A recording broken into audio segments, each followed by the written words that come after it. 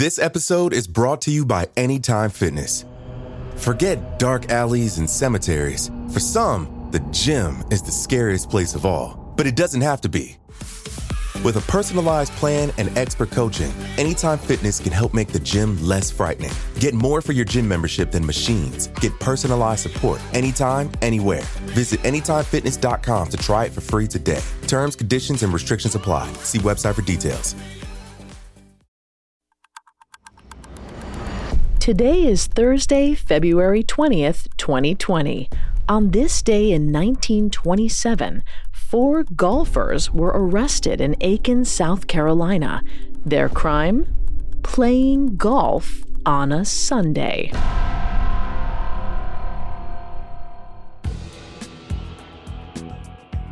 Welcome to Today in True Crime, a Parcast original.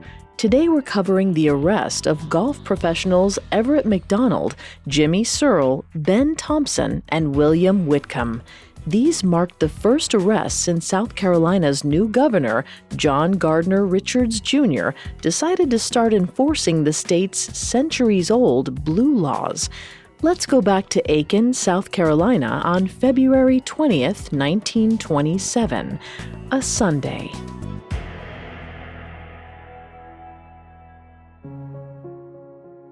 Aiken was a mighty fine place to golf in February. Known as the Winter Colony, the city provided East Coast elites with a haven from the snow. Its 2 courses, the Palmetto Golf Club and the Highland Park Golf Club, boasted 36 holes in year-round sunshine. Both courses were frequented by locals as well as snowbirds. Today was no different.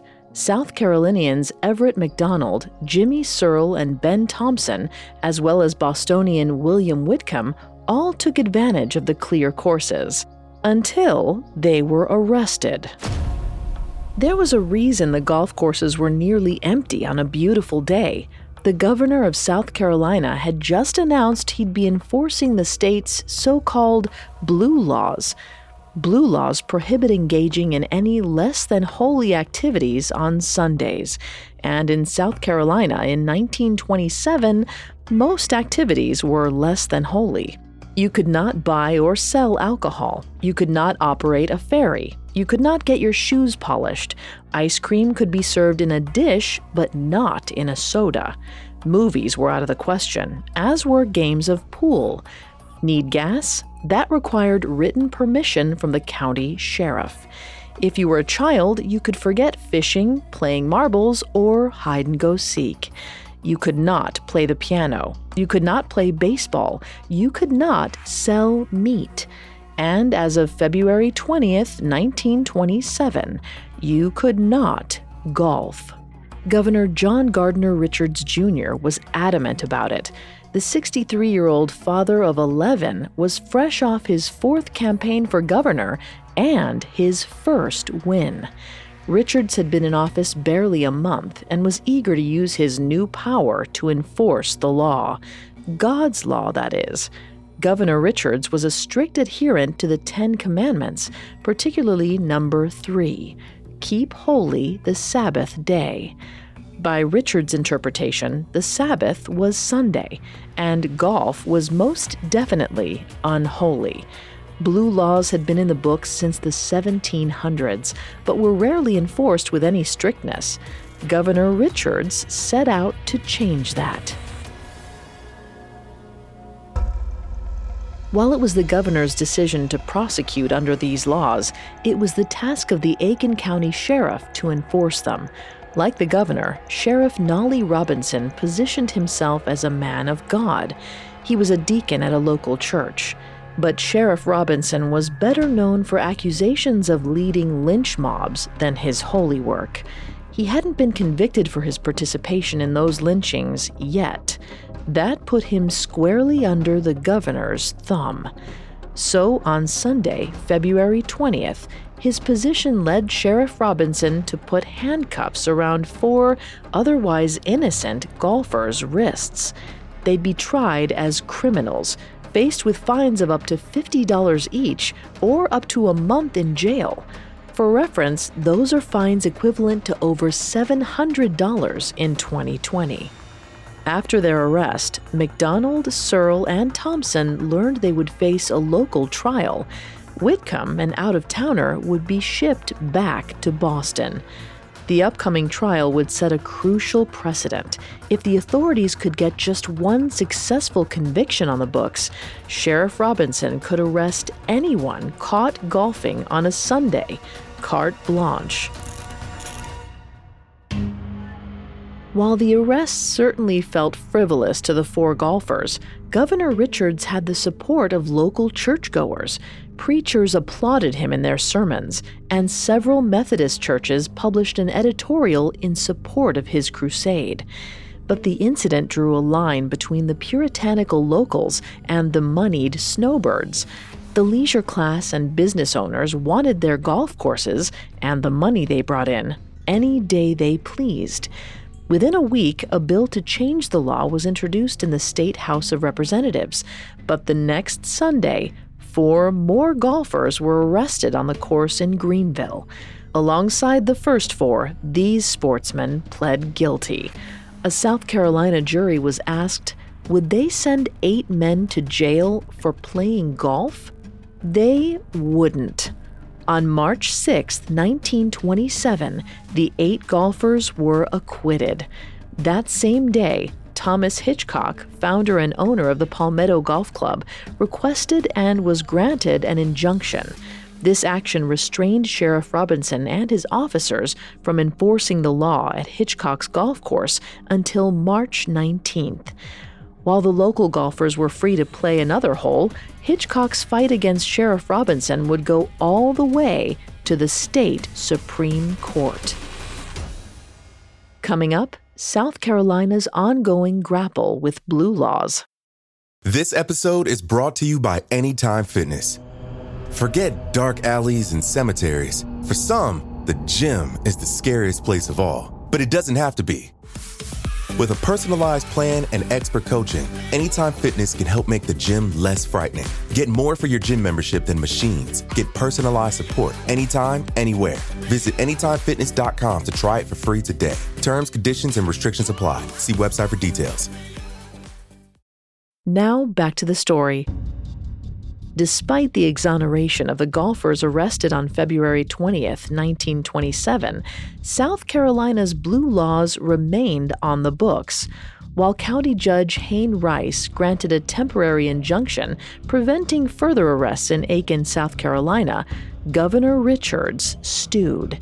He would not be stopped by some nobody local judge.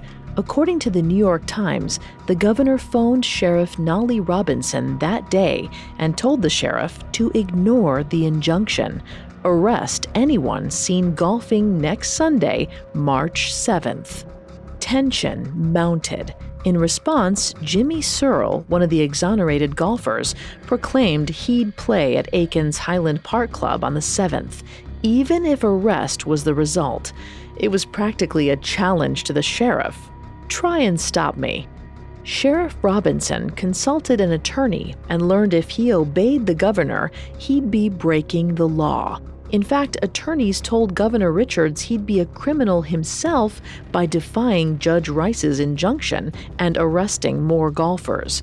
But Governor Richards held firm, stating, "Only a decision by the Supreme Court can stop me." Thomas Hitchcock's Palmetto Golf Club called that bet, suing Sheriff Robinson. According to the New York Times, Hitchcock's complaint was that restricting golfers from Sunday games would cause the loss of custom and patronage. Local papers reported tourists going home from vacation early, or worse, going to North Carolina.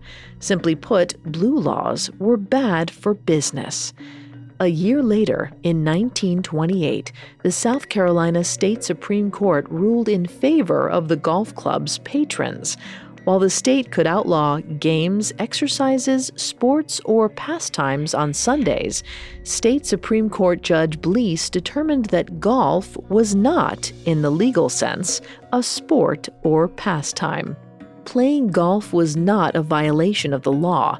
However, the judge acknowledged that profiting off of golf was. clubs could remain open without their caddies. Instructors like Jimmy Searle could play, but could not teach. Sunday golf was saved, but thanks to the judge's choice to interpret the law instead of overturning it, blue laws remained in effect for decades. Governor Richards left office in 1931 and died a decade later, but his prediction of blue laws entering the federal Supreme Court did eventually come true, and the Supreme Court took Richards' side. In 1960, landmark case McGowan v. Maryland upheld that blue laws were constitutional so long as they served a secular purpose as well as a religious one. For example, post offices being closed on Sundays so mailmen could have a day off.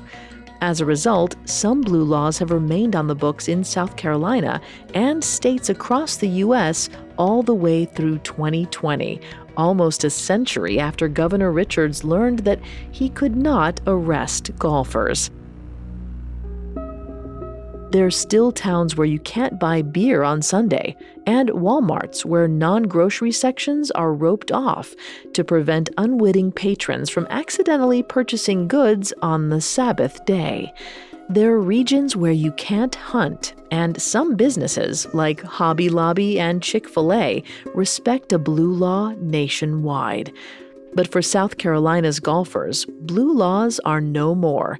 Palmetto Golf Club v. Robinson Sheriff became the landmark decision. Today, the Palmetto Golf Club is designated as one of the oldest golf clubs in America, and it remains open on Sundays.